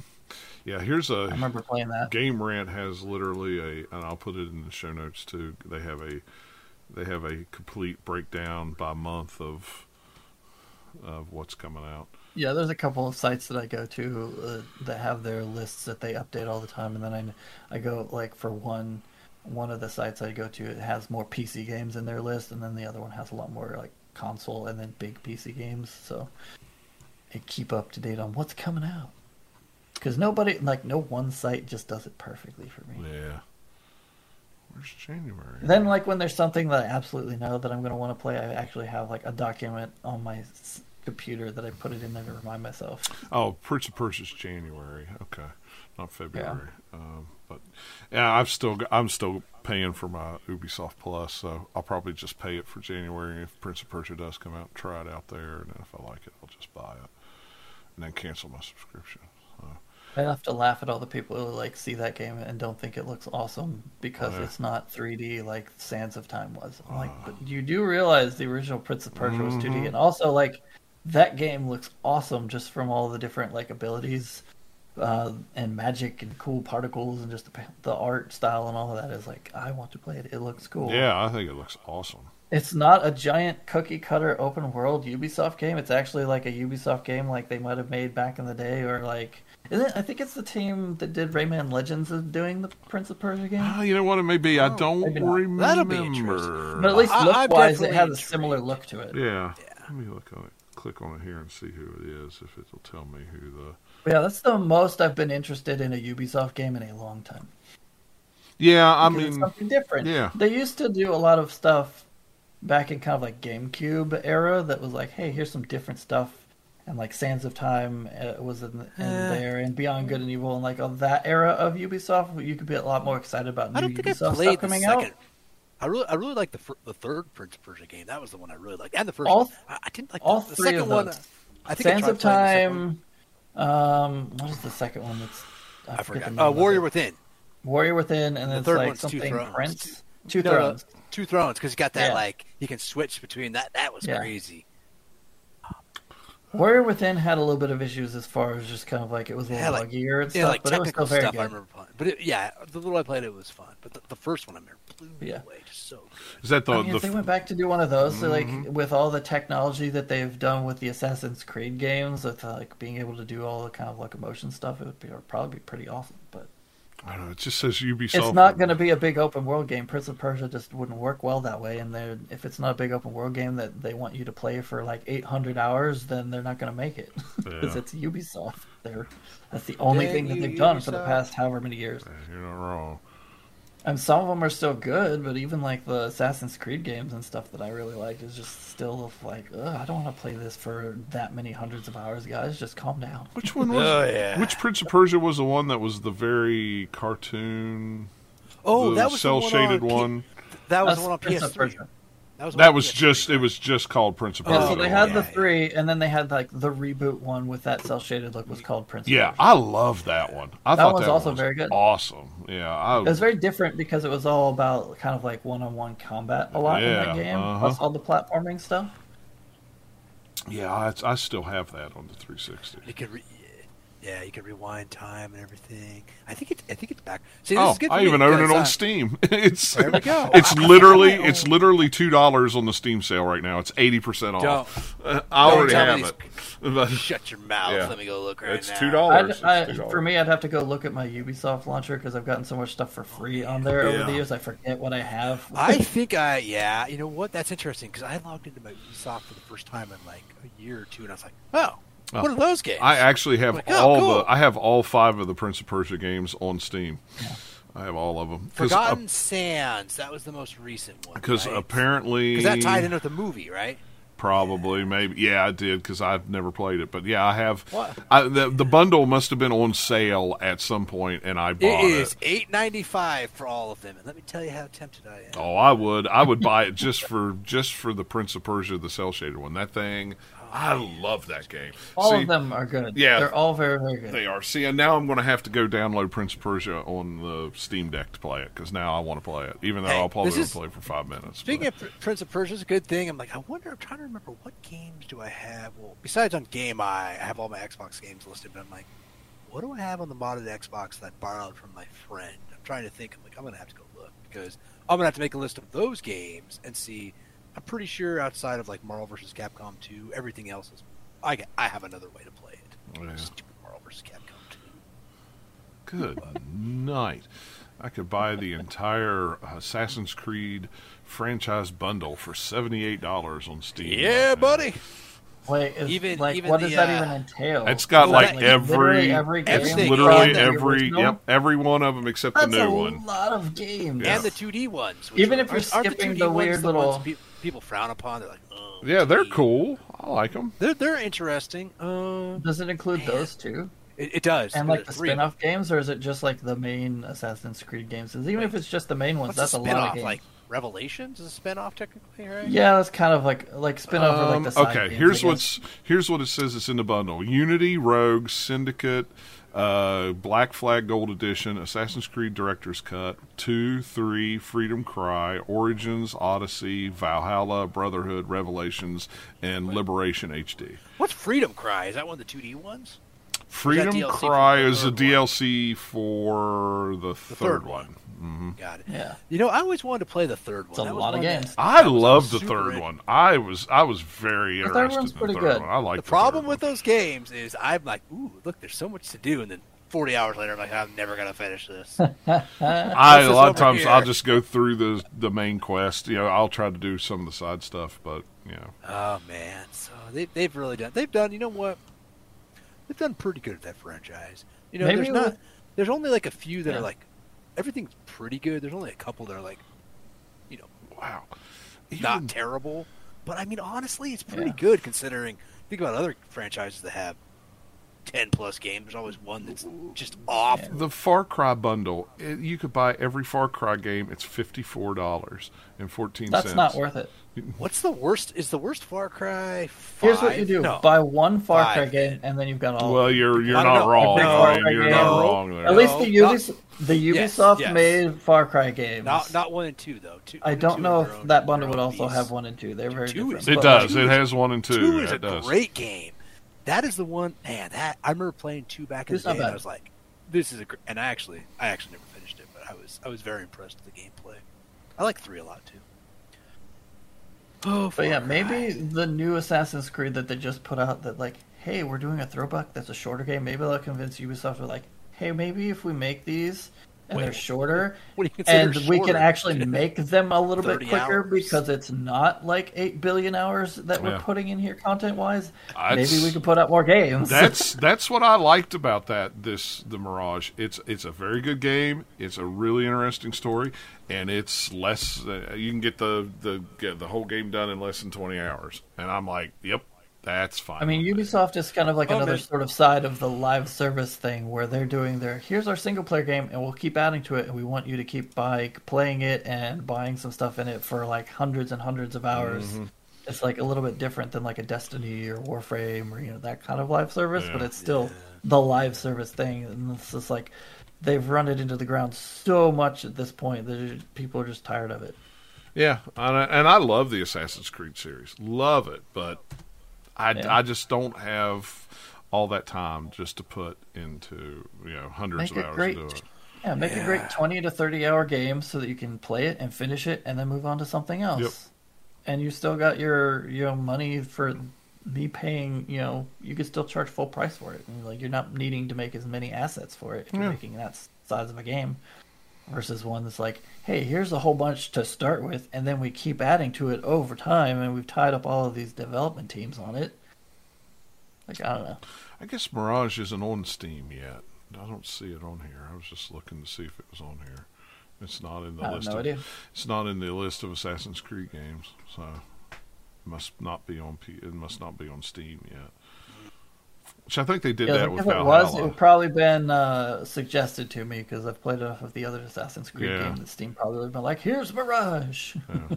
And I still haven't finished it yet, but it's a cool game. It's just, and it's just, I like it because I don't have to spend all that time in it. Yeah. I mean, I haven't played it because I'm kind of tired of Assassin's Creed after Valhalla, and also there's so many other games coming out this fall that is just way lower on the list of getting to it eventually. Totally get that. Totally get that.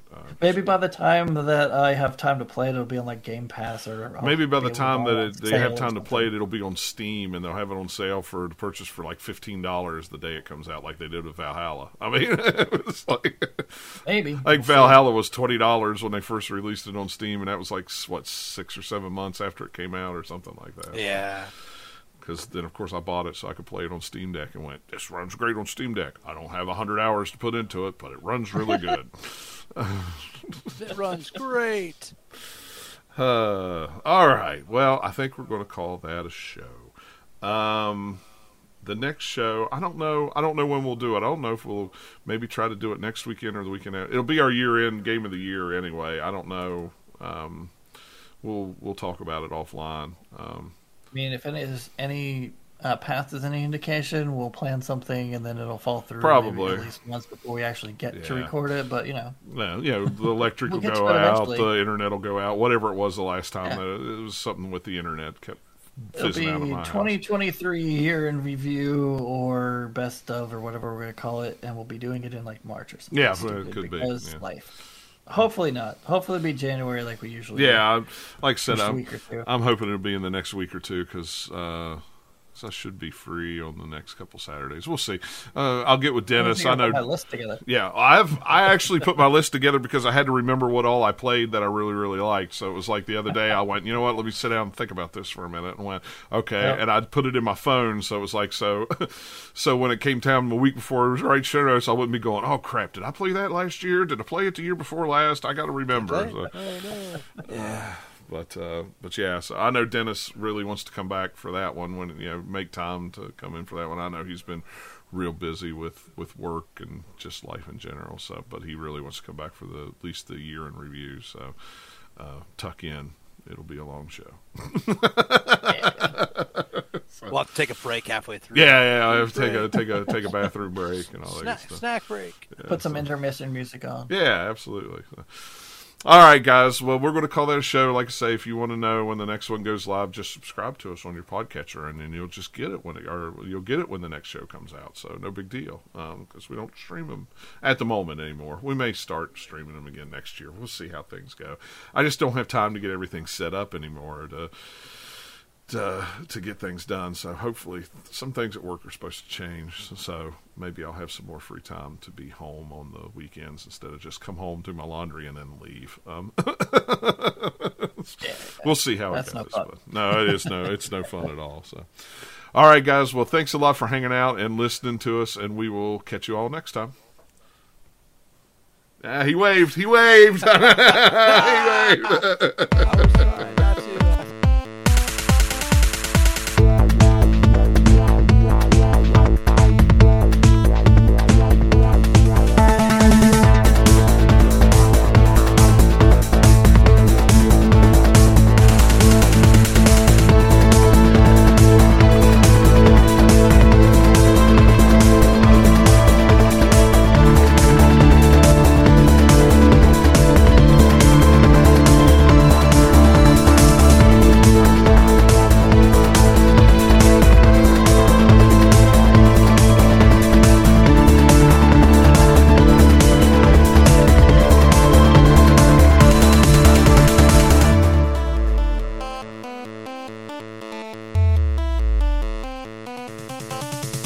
This podcast is part of the Gamers Lounge Radio Network.